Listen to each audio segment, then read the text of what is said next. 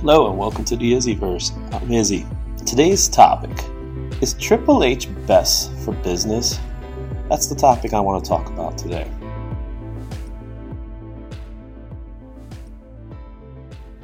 Last week in WWE, we saw something that we haven't seen in a while, and that's excitement. From SummerSlam, we had the return of Bayley, Dakota Kai, and now Io Sky, which I'm fine with that. We had an overall good event. And then we had in SmackDown the return of Scarlett and Darian Cross. That is something I did not see coming. Another thing that was exciting to see was we had more wrestling in a wrestling show. I know it sounds funny, doesn't it? But we did. And even banned words like wrestling or wrestler are now returning. So, what's different? Well, before we can start talking about what's different and we can answer the question, is Triple H best for business? How did we get here in the first place? And that is from the previous regime, the McMahon era, which was a very long era. It started in the 70s and it moved its way up to this present day. And when we look at the man Vince McMahon, we got to look at him from two different perspectives. One perspective is he's a hell of a promoter, and he understands the business of wrestling probably better than anyone else. We also have to take a look at the millionaire, the man, Vince McMahon, who, for lack of a better term, may not be the nicest person in the world, and at the same time, he might have been getting away with a lot of things. But let's talk more about the wrestling aspects of it all. So McMahon really became a man of power in the 80s, where he coined the phrase WrestleMania, and the wrestling community was never the same again. It was through this rockin' wrestling era, starring Hulk Hogan and his many rivals, Roddy Piper, Paul Orndorff, also his band of friends like Jimmy Superfly Snuka, Junkyard Dog, and others. This was a good time in wrestling. In fact, this is the time in wrestling where I got into wrestling. The characters at this particular time were very cartoony. They were over the top. We still had a little bit of the old school carny age, but for the most part, it was more exciting. Characters like Macho Man Randy Savage stood out. Voices like Gene Okerlund or Gorilla Monsoon and Jesse Ventura were all big parts of what made this such a fun time in wrestling.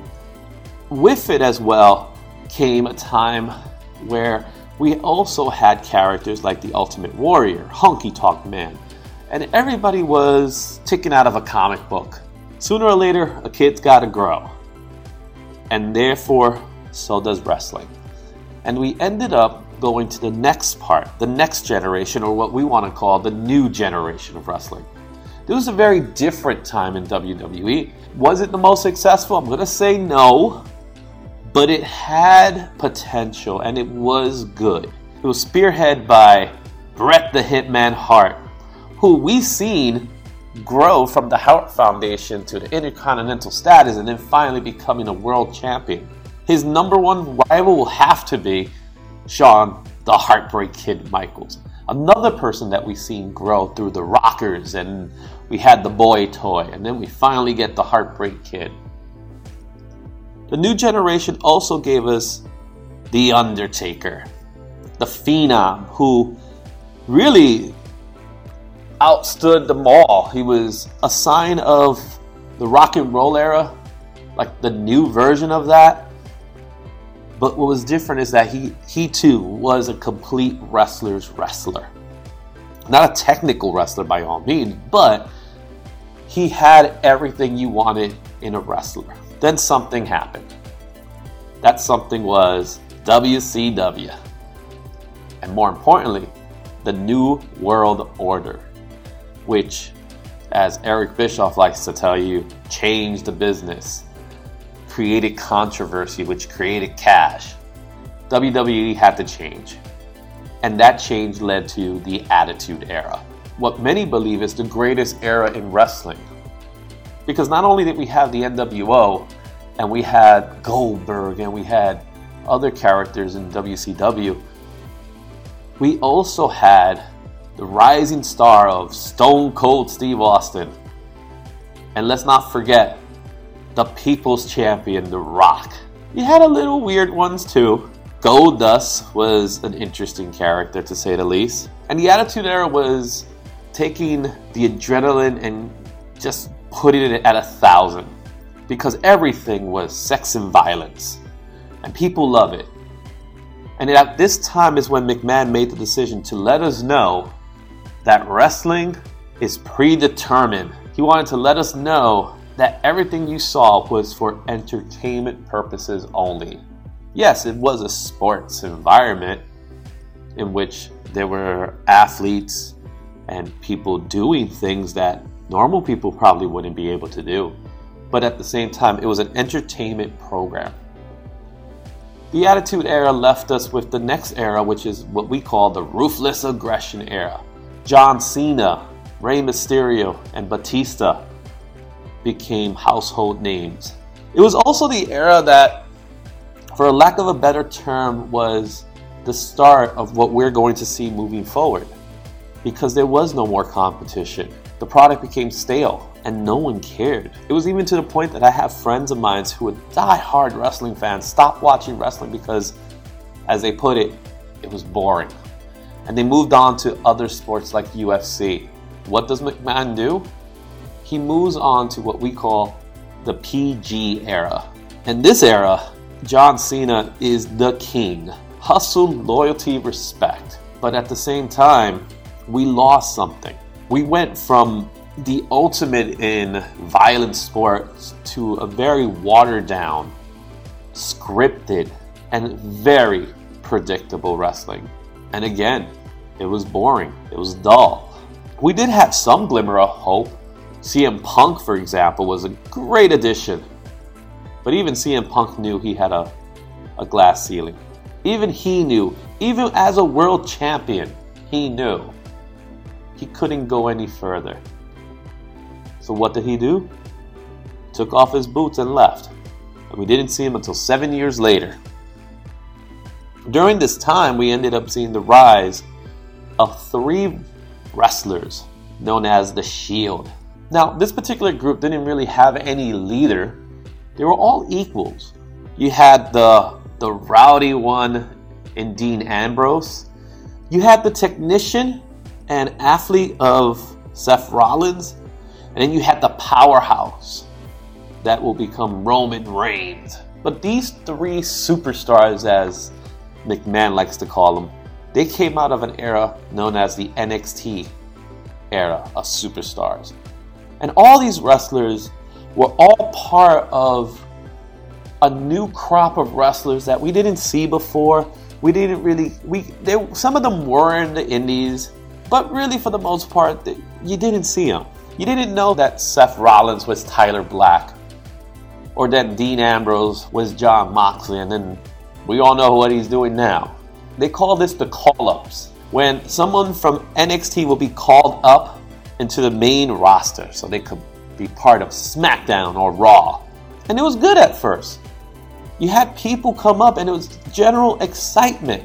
Kevin Owens was a great addition to the roster. His first day as NXT champion, he came in and he defeated John Cena on his first day in the main roster. But then, what happened? Why was it that we couldn't see people excel? Bo Dallas, for example. He just couldn't cut it in the main roster.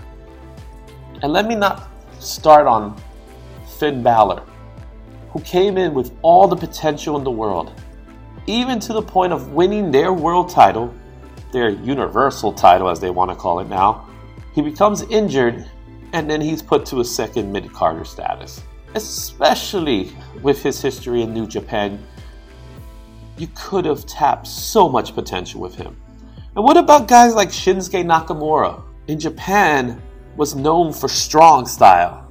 Now he's just known for being stylish. And then we have characters like The Miz, who, dare I say, is awesome. But he's still a product of the WWE mindset of being a superstar before being a wrestler. I like The Miz, I really do. But as many call him, he's soft style. But something happened out of all that. We had people like Cody Rhodes leave the industry to try to make it on his own. A group of up-and-comer young bucks and this unknown talent by the name of Kenny Omega make a name for themselves outside of WWE. And sooner or later, they went all in, and then we have the formation of All Elite Wrestling, which, as of today, is still strong. It's been 3 years now, going on 4. Great matches, great talent. And what is WWE doing? Think about it, the Attitude Era came because of WCW. So you will figure the rise of AEW would cause a new version of the Attitude Era to happen in WWE. But it didn't. It got worse. People were being cut. Call-ups were being ignored. And there was controversial deals being made, like Saudi Arabia. What happened?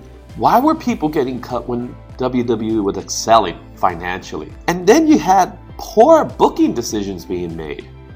People like Ricochet constantly losing matches. Or worse, a Hell in a Cell where it ends up in a no contest?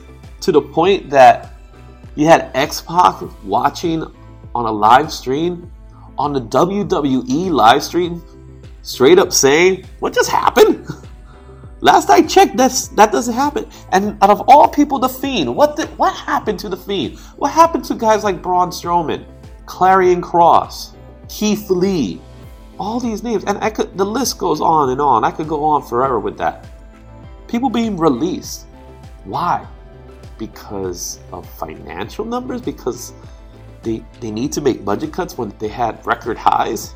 And remember that day in November, I believe it was, where the McMahon family stood in front of the ring saying, "We want to hear you. We want to hear from you. We want to listen to what you..." And they did nothing. Interesting to think about that. But now, a few years later, we see a new scandal come out starring Vince McMahon, and it caused a lot of things to happen. Stephanie McMahon went into a hiatus for a while. Triple H was hospitalized. But the biggest news that came out of all of this was the retirement of Vince McMahon, who many believe would die on the chair. Apparently, there's bigger things brewing for him. So now we're in this new era in WWE. And I do believe it's an exciting era. It is one that is very promising, and it's one that I look forward to. For a very long time, I stopped watching Raw and SmackDown. Kept my ears open, of course, as I always did. But there was weeks I would say to myself, I'm not in the mood to watch it. And I didn't, and I would watch something else. Now, I want to watch Raw. I want to watch SmackDown. The new Triple H era is here. And I'm excited to hear what's new. I'm excited to see who may return. I'm excited to see what matches we're getting. I'm excited to see wrestlers prove themselves. Because even when they tried, they weren't able to. Who knows? We may see Finn Balor as a world champion once again. It could happen. I believe it's so. Maybe we see Ricochet as a new world champion.